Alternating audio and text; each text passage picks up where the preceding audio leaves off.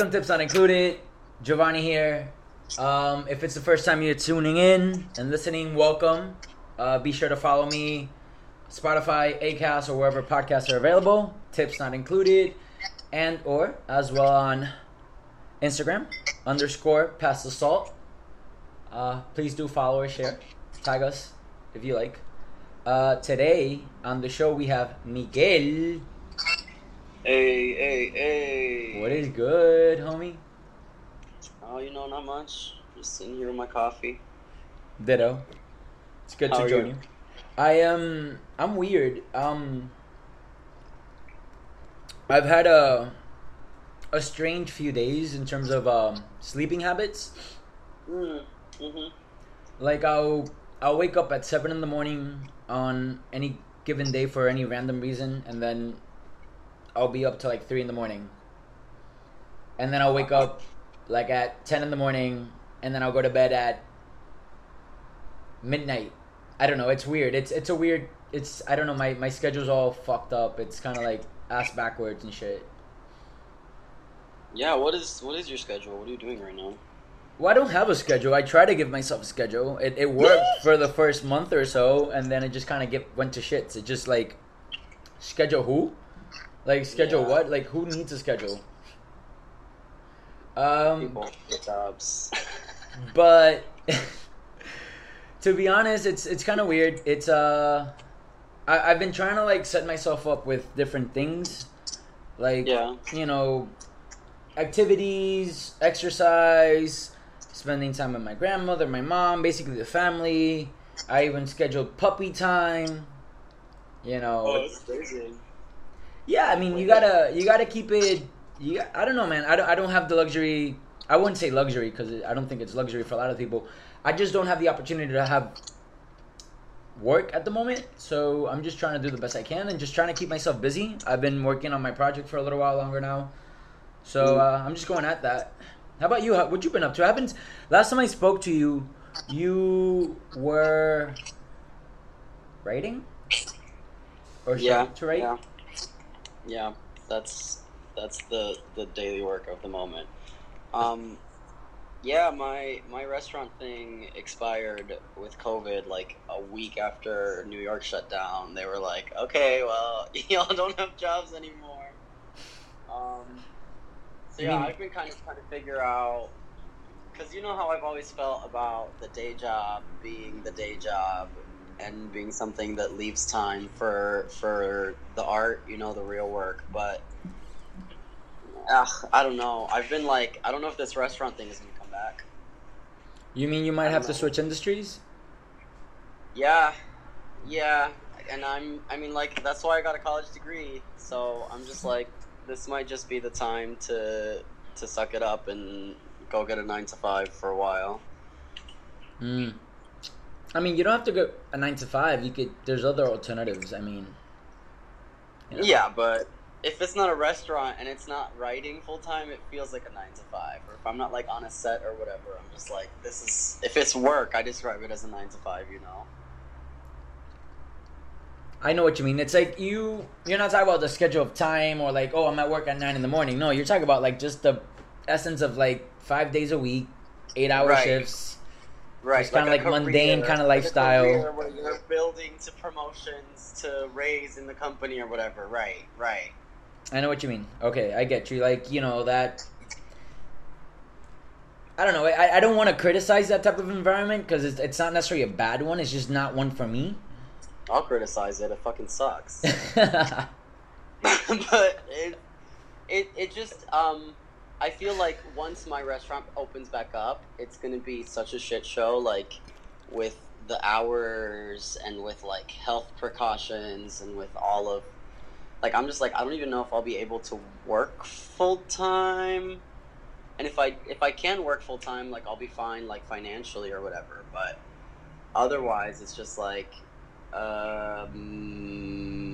okay, gotta go. I mean, here's the thing.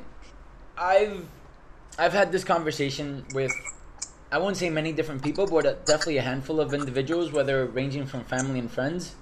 Mm-hmm. And you know, they've asked me like, so, you know, what are you thinking about doing now? Like, are you gonna go back into restaurants? Is this something that you know, you consider yourself doing, or are you gonna take this opportunity to kind of like go into a different workforce, like a different field? And I'm like, honestly, I don't know.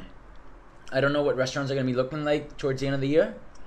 I don't know if they're gonna be worth. I don't want to say worth my time, because you got to invest time in any job, but just like, you're definitely not gonna get the same amount of income, or you can't expect the same weekly income as you used to be able before.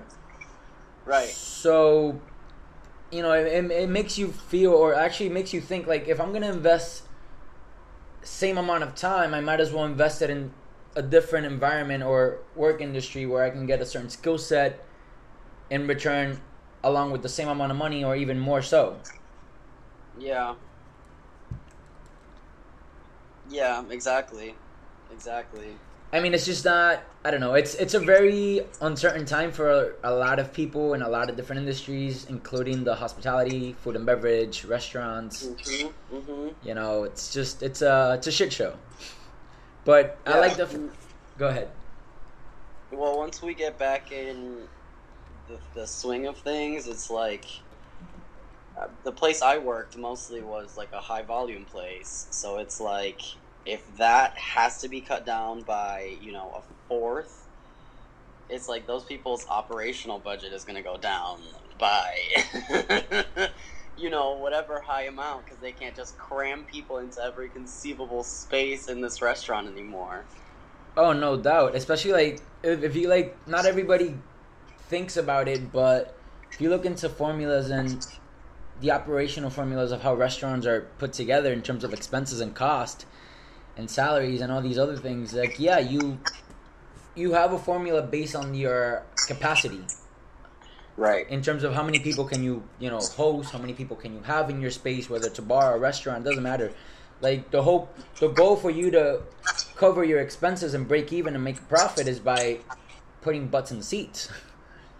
Right. And right. If you can't do that, and you can only do so in a limited way, can you even break even? Is the question. It's like, you know. So I'm curious to see what solutions restaurateurs are gonna come up with. I'm curious in seeing the creativity out there in terms of design and service and concepts and a lot of other things. You know. Yeah, I've seen a lot. Just going around the city the last couple weeks, I've seen a lot of sidewalk, sort of like in New Orleans, where people like buy alcohol and just like drink it outside. Okay. That's kind of what it like is. Like, the bars like set up their little bar things in the door to like make alcohol for people on the sidewalk. I like that. That's actually pretty chill. But then there's also, like, I don't know if you heard about Cuomo like calling people out. Yeah, I saw that yesterday. Nobody. Was it yesterday or was it this morning? It was yesterday, because nobody's really social distancing. Like, Yeah. I was on my bike yesterday. I went to Brooklyn, and I literally was like, "Oh, the city is open, I guess." Wow, it doesn't feel like a quarantine. I mean, I'm here in Puerto Rico, and the beaches just started opening up, and some of the restaurants started opening up again in terms of like limited capacity, and people are social distancing in bubbles, not necessarily within themselves. You know what I'm saying? Yeah, that's what people. I feel like that's as good as you're gonna get people to be. You know, it's like, all social distance, but I'm gonna stay really close to the people that I came here with, and also like have my mask off and be in their faces in front of all of you. But the question is, like, is the people within your bubble, when you're going out and hanging out, are these people in your bubble, like, are they people that you've been seeing on the regular, or are they just people you haven't seen in 2 months, and it's just like, what's the difference then? Just because you trust them, you like them, you know?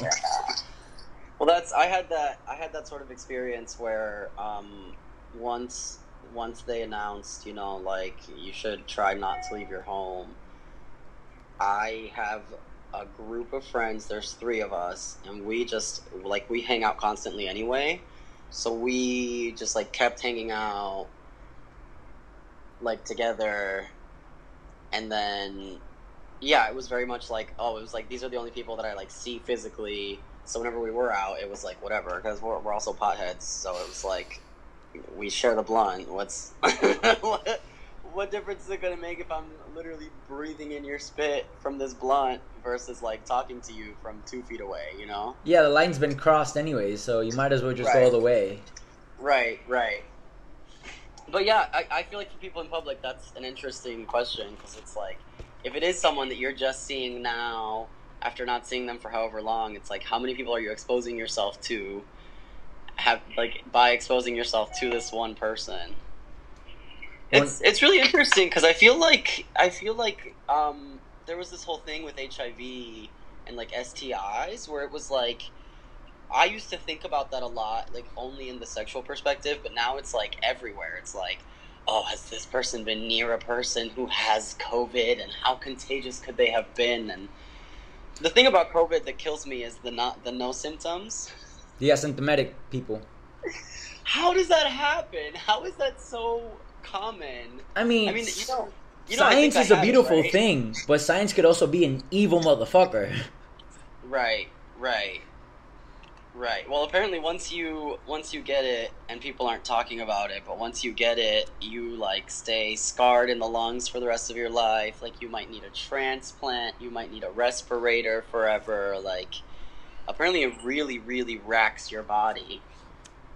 I mean, we're going to be able to... I mean, right now, things are just... Like, if you look at any article related to COVID, a lot of these things are going to be popping up in terms of, you know, conversations and questions like, hey, are we discovering? What's new? What are they finding out about, like, you know, post-corona symptoms and whatnot? And I feel like the reality is that we're not really going to get a grip of, like, the post-corona symptoms and the life for like another 2 to 3 years at the very least, because this is when we're going to start seeing like the people that recovered, the 30-somethings, the 40-somethings, the 50-somethings, what their life is going to be like for the next 2 or 3 years, and what symptoms are going to arise from here to then. Right. And it's literally brand new. Yeah, so it's going to be a hell of a next 3 to 5 years. So if you're sitting down to write your like 3 to 5 year life plan, or whatever you want to call it, I wouldn't say good luck with that. Just have a backup one after that, and another one after that one. Well, you know what's interesting about Corona though is like, you hear about the 1918 pandemic, right? Mm-hmm. And it's like nobody had heard of that, right? Like, I guess like people that were experts in the history or in the medicine or whatever knew about the 1918 pandemic, but like we know about it now only because Corona came.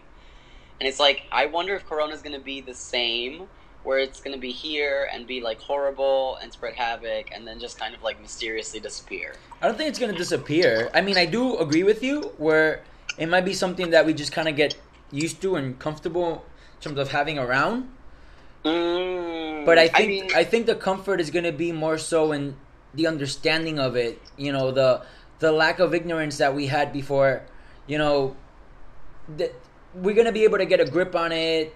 Maybe not a cure, but definitely ways to treat the symptoms, ways to prevent it, or just at least minimize the contagion aspects of it. Right.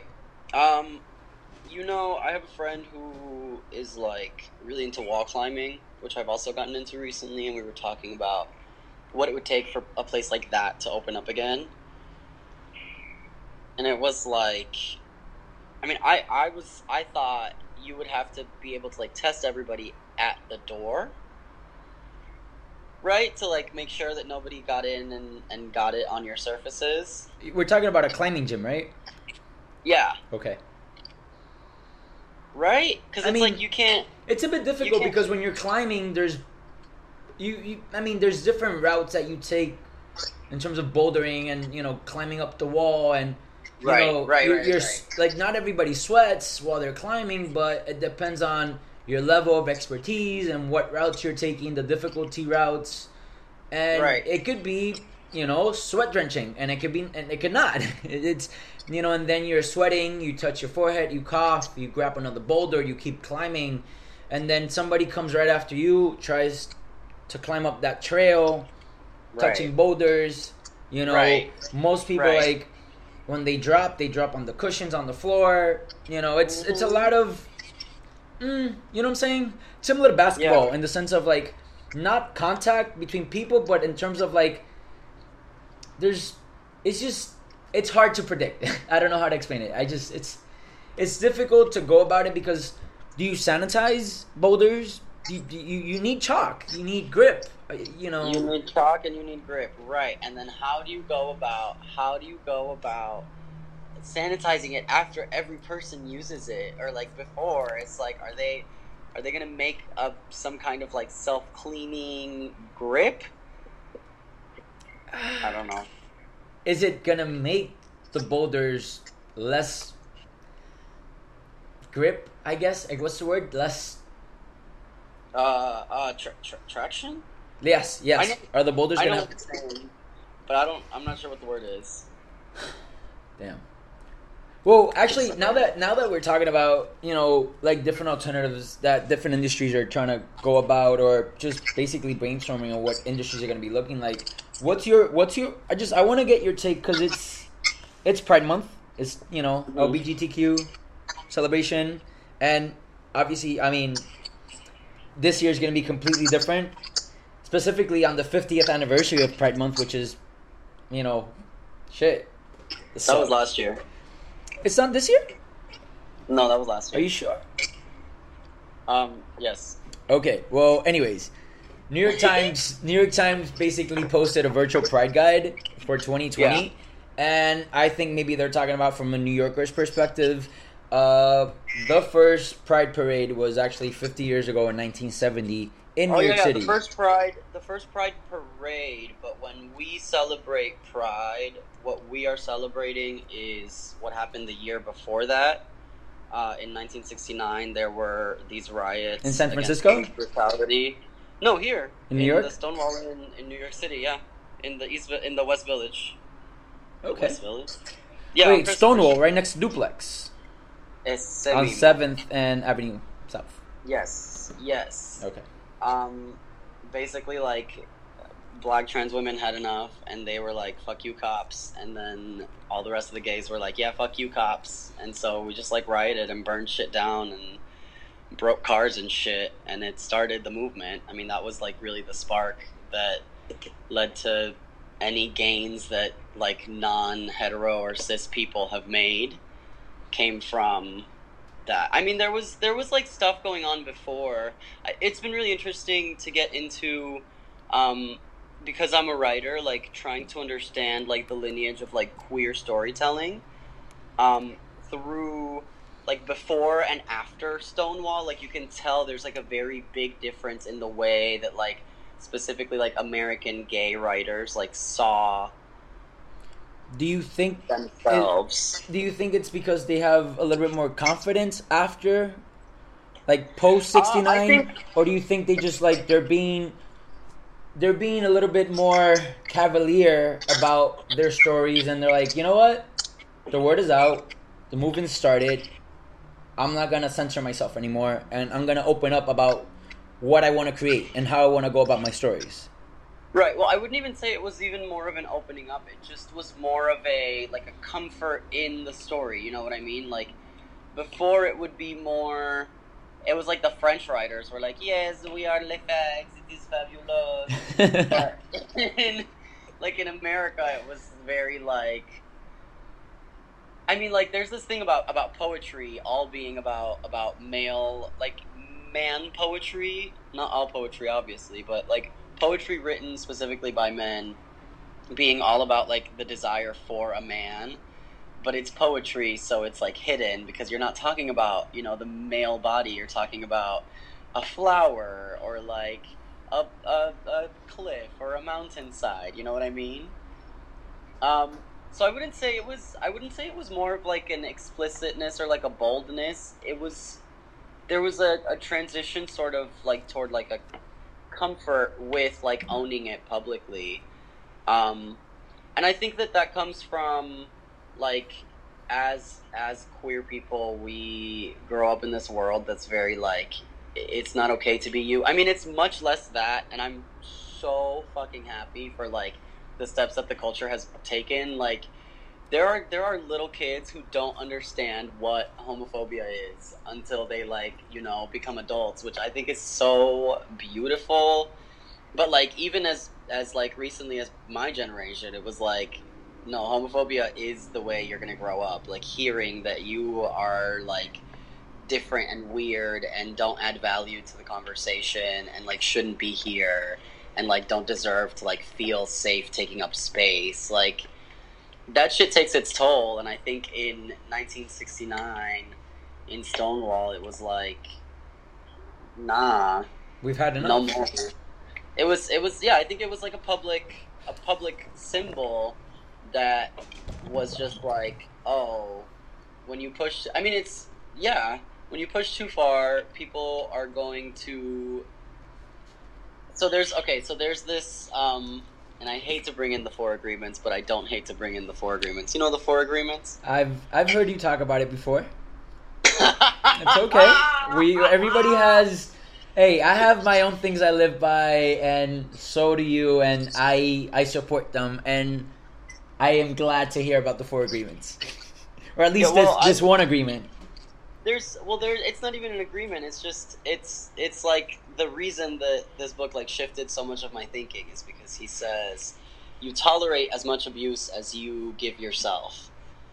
And I think that like as a community we were taught to abuse ourselves, and I think that in 1969 we were pushed past the point where we were going to tolerate anything, because the people were like the thing is like nightlife in New York has always been a thing, right?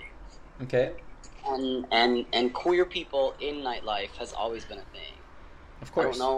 I don't know what it is about us, but I have that nocturnal thing where I'm just like, I would rather wake up at 6 p.m. and party till 9 in the morning, than creatures of the night. Right. Yeah, I think there just was some sort of build up to that moment, but that moment is definitely the shift. 1969. So it's been actually interesting this year because of COVID. Like the Pride had kind of been taken over by the corporations. Well, actually, yeah, piggybacking on that, because I remember, I think this was back when you and I were still working together. I would say about 7 years ago, give or take. Like a long ass time, yeah. A long ass time ago. I remember, we always used to work together in the summertime, ironically, which was right around Pride Month.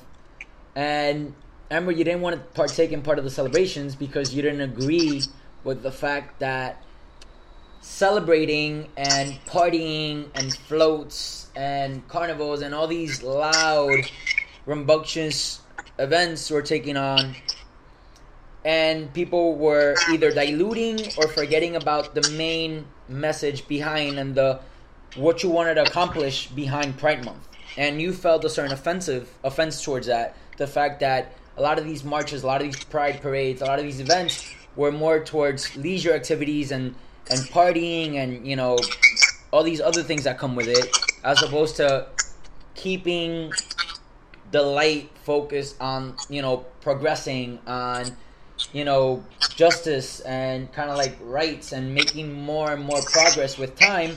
And as opposed to being educating, people were celebrating and partying. Now, yeah. Well, my perspective has definitely shifted on that. Like, now I think that if you were to, like, I think that the people who are fighting for the rights are fighting for the rights for the people who want to party. You know what I mean? Like it's. I viewed it as in a very simplistic way, but it like.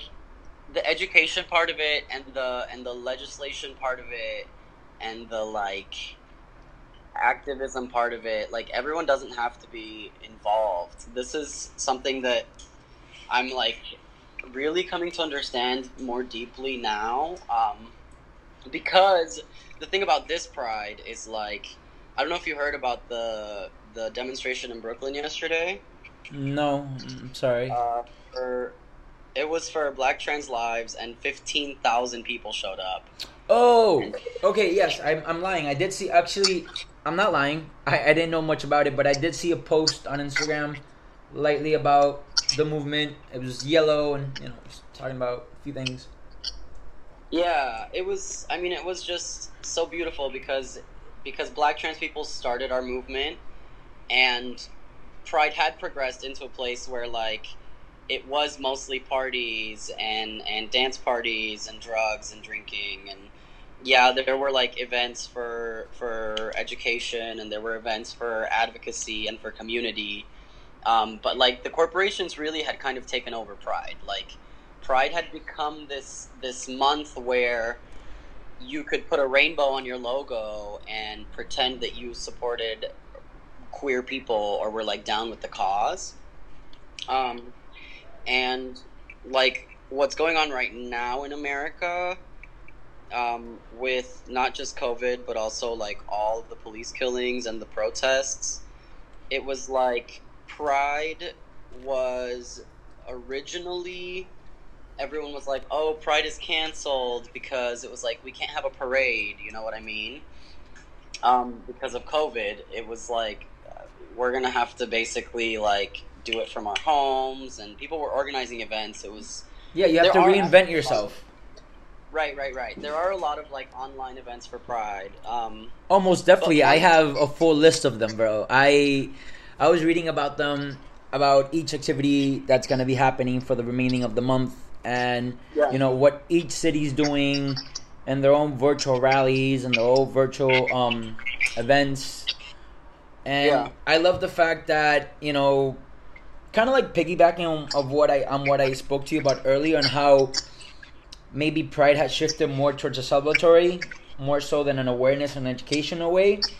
And I think, like, why can't we have all the above? Like, why can't we utilize this moment to not only, make the public and the people in society aware of what struggles and hurdles are still on the horizon for, the LGBTQ community, but also to educate those who are part of the community who have grown up, I don't want to say with less stress or less repercussions in terms of like for being, who they want to be, but the fact is that a lot of these people, a lot of these young individuals, kids, teenagers who are part of the, LGBTQ community, they don't understand sometimes the struggle that other people had to go through for them to have those rights.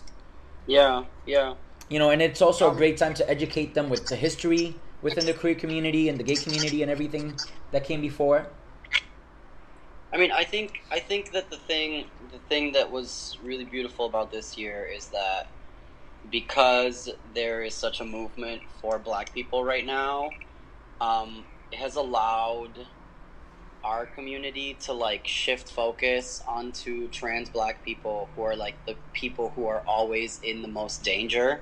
Like, it's oh my god, the way that Black trans people get treated in this world is like so horrific, and like they are just like such beautiful, precious souls. Like to be born in a body that you don't want, and to be born as a person that you don't want to be, and to have the fucking courage to like be like, no, I'm gonna actually just be who I am, even though that's something that society thinks deserves to not exist, like to a deeper level, and then on top of that being Black.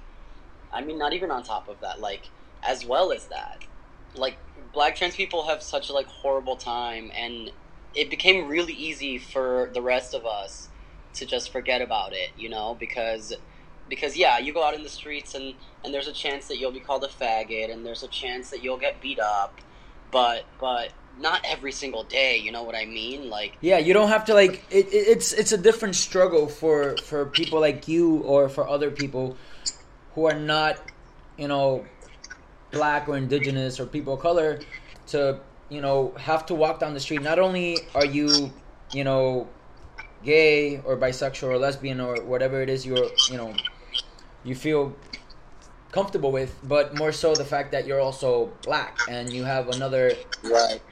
thing that you have to worry about because racism does exist, and Right. you have people who don't support the gay community. You have people who do support the gay community, but they don't support the trans community, and then you have those who, they might support trans, they might support the gay community, but then they're racist on top of that. It's like, it's just the way it is, and it's unfortunate that some people have to live this life with such urgency and just looking over your shoulder consistently. It's crazy. Yeah, but that's the thing is that they don't deserve that, and no one deserves that. Like I told you, it was right. Nobody does, and they get it. They just get it all the time. So it's been really nice to see, like, the community kind of like take back pride. Like, I feel like I haven't seen this New York Times list, and I'm not going to. I'll send it to you. I've just been, like, in the streets protesting. That's, like, really the only reason I've been kind of leaving my house. I mean, I go to a park every once in a while to smoke. But it's a good reason, though. Why did you leave your house? Yeah. I was protesting. Yeah, I mean, it's yesterday it's just so beautiful to see because it feels like, I feel like our culture is shifting. See, okay, this is the thing. It's weird because I'm so young, so I don't have any, like, reference point, As opposed to somebody who's in their 40s or 50s or 60s. Right.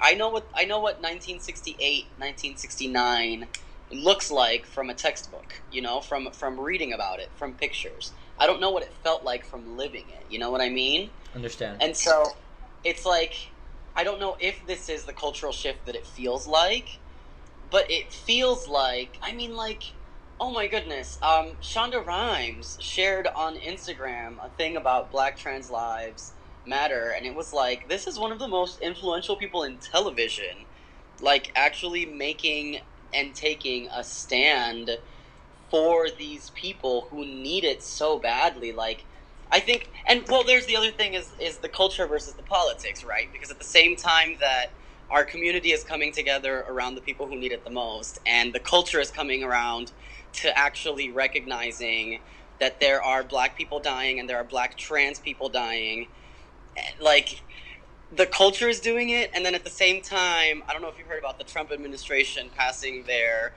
genocidal anti-trans law. I saw that on the same day as the Pulse anniversary. Right. Which is insane for Right. me because it's like, I mean, obviously, I'm not gay, but I have a lot of family members that are. Some of my best friends, including yourself, are. It's a community that I've been part of by association because of my friends and family ever since I was a little kid. Yeah. And this horrific thing happens in Pulse where a large number of individuals that were massacred or murdered were Puerto Ricans at that. Latino people of all over the world, and you're like, are you seriously just shitting on just not only like a massacre and a historic event that was sad, but also like on various cultures and communities all at the same time? I mean, I think that a conversation needs to be had about how much blame can actually be attributed to these cultures, because I don't see any of my straight Latinx friends talking about Pulse, about what a tragedy it was. I don't see that. Like, I actually, I've been having this struggle because, my thing with my family has always been weird, my relationship. Yeah, of course, but I understand. We just got to a point last summer where we could talk, frankly. Mm-hmm. We kind of, like, got past the bullshit. And so now that we can do that, it's like, because I feel like I can't express myself to you, I'm going to be challenging you on the things that you do that I think are, like, problematic, right? And it's just led to these, like, very hostile conversations with my parents where I'm like, you guys don't see people as, like, equal. Like, I sent them a link to the law that was passed, and I was like, this is the kind of world that you are building. A world that is unsafe for people just because of how they exist. How they want to live their life. They didn't even reply. Like, I think that we need to have a conversation about how Latinx culture treats trans people and queer people, because there is a lot there that, and I think Puerto Rican culture, as far as the cultures that I know, is like the most open-minded. Just from what I've seen, correct me if I'm wrong. I mean, I guess it you're not far from the truth. It just really depends on the person's upbringing and, where they come from in terms of like household and, who their friends are and whatnot. Because I'm not saying that everybody in Puerto Rico is accepted towards the gay community, but it's not. We don't sweep it under the rug in terms of like exposure. Like, you can walk up and down certain areas of Puerto Rico and there's gonna be a gay community. It's there. Right. But again, like, is it open? In some ways, yes, but in other ways, no, because of the Latin background. Of course. And we all know how the Latin community is towards the gay community. Not saying that they're evil or bad. It's a different mindset. It's a different perspective. No, it's a different mindset. Yeah. I mean, there's also like, get me started on cultural imperialism. Whoa! I mean, so there's also the fact that like we were taught that mindset, like our indigenous people and the people who were indigenous to Africa at that time, who created the blend that we are now, like with the colonizers, those people, they believed that you could be queer, They had, like, different genders in their societies, and it was the fucking European colonizers who were like, no, you have to live in this, like, man and woman family way because Catholicism says so. And, like, they literally would, like, fucking, like, brainwash these people. Like, it was like, if you don't convert, we'll kill you. Okay, like, so after, centuries of that, of course, we have it ingrained in our minds that it's really bad to be gay, and then the version of the colonizers that exists, America, gets to pretend that they're on our side, and then they can use that to shame us. That's why I actually have like kind of a problem talking about like people of color versus queer people, because like I understand that it's an issue, but I'm also like, the issue comes from a certain place, and it's like the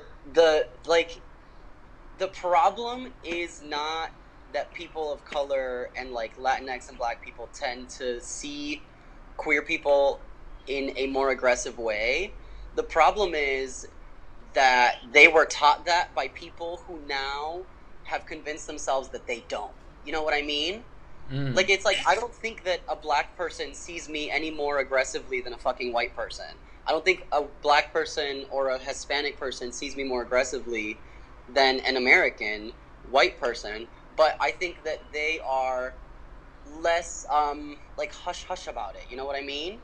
Like, I think that American ignorance is so widespread and professional because it's so good at being hidden, Not also, where it's like right now, you can, in the United States, as a gay person, you can get married, but if you're a gay child, there's like 17 states, I believe, I may be wrong on the number, that still allow conversion therapy.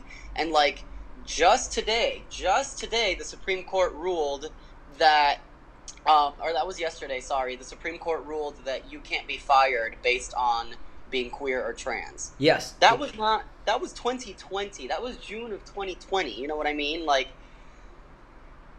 there's so much that needs to be done that to move the culture, and I feel complicated emotions about talking about holding our communities accountable for something that ultimately they didn't start. You know what I mean? Of course. I mean, I wanted to ask you, so taking into consideration that a lot of the corona and the pandemic situation has hindered restaurants, bars, clubs, these locations specifically all throughout the West Village, Chelsea amongst them, that are open supporters or are like that home base for a lot of these, communities within the LGBTQ.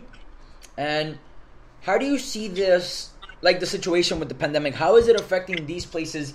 A lot of these places, are they going to reopen? Are they going to still exist? Like, how is the gay community losing some of their most endeared locations throughout the U.S. or throughout the world because of the pandemic? You know what I'm saying? Because Do you know that I actually think that um, there's a lot of exploitation behind like the gay bar? I think that there's a lot of there's this how do I put it? I think that the gay bars are like our safe haven, you know? But I think that the context for the gay bar being a safe space for a queer person, that context is a society that is completely hostile to our existence. You know what I mean? Where it's like, even if you think about it, to be in a bar environment or a club environment, it's an environment where you're doing something to numb yourself. You're drinking or you're doing drugs or whatever, right? Like, it's an erasure in its own way. I think that we are actually taking the opportunity to build more spaces, and this is actually something that had already been happening like pre-COVID, but to build more spaces that are like gay coffee shops or like, you know, gay fucking like reading circles or gay. I'm a member of this queer group on Facebook that's like queer scouts where people just go like hiking together, you know. I think that I don't think that a lot of these places are going to close down. I'm not fully familiar with. I mean, if they do close down, it's for monetary reasons. Right. But that's the thing. There's one black-owned queer bar in the city, and they were facing liquidation, and the community came together and raised the money. You know what I mean? Like, there's a nonprofit organization that provides housing for trans women who have just who need it, and they said, look, we have this like influx of people right now and we need money, and we raised $1 million for them in like 7 days. Like, I think the community right now is only becoming stronger. I think because of COVID and having to be so separate, and because of the uprising right now in the country, and having to come together around something that's actually very important, you know, like if you're out protesting, you're like risking your life apparently because COVID is a thing, and it's like to just gather around something that you care about so much, and to see so many people in the struggle, and to be on the internet and see like your queer family just like affirming itself. Like, I think that we're building stronger bonds with each other that are going to allow for, even if there's like a wide closure of queer bars, which I don't think there will be, because I again have seen us come together financially around what we need to protect, you know. But if it does happen, I feel like, you know, there will be another crop of almost definitely. That's what, when certain doors close, others open, for even if it's not for the same person. You know, a misfortune for you might be an opportunity for me. Exactly. So yeah, you might be right. More than likely, we will see, you know, bars, clubs, and restaurants from the LGBTQ community closing down. But more than likely, we're also going to be seeing new places open up within the next couple of years, maybe under a different concept, different idea. Well, you know. Yeah.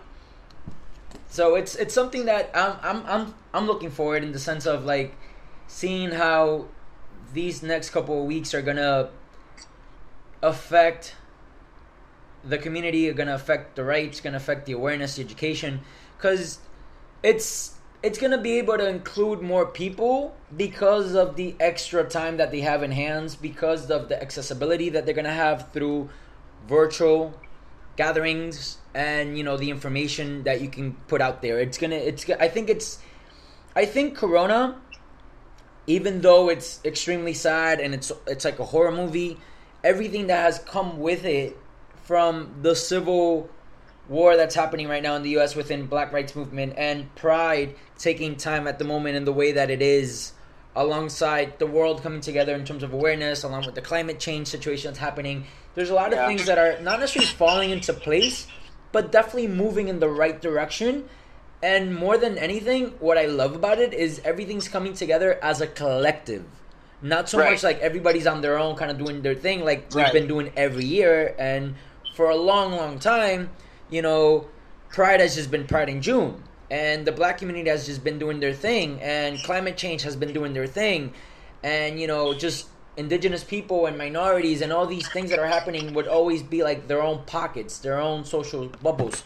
You know, and now, because of the corona situation, because everybody has extra time in their hand, because everybody's kind of like under stress constantly and everything's on a microscope, and the fact that everybody kind of feels empathy towards everybody's situation because they are part of the situation in terms of like understanding how they feel, I feel like everything's coming together and making one big push. Yeah. I mean, it does feel like a moment where we are rebuilding the society. I mean, like if I mean, you know, if we were to end up with a new constitution out of this moment, and by that I don't mean like, you know, scrap it all and start from scratch, which I would love, but I know that that's not practical. Like, I mean, like, I feel like we're going to probably get, like, 2 or 3 constitutional amendments, you know what I mean, out of whatever's happening right now. Like, I feel like the fucking 14th Amendment is going to actually come back. The 13th Amendment is going to be amended to, like, fix some shit. It's weird to feel this much hope because, like, coming as an immigrant to America to you know, the land of whatever the fucking propaganda is that they spew to you... And then learning as an adult because, you know, you go through American education system and it's still like, oh, America, the perfect America, the holy.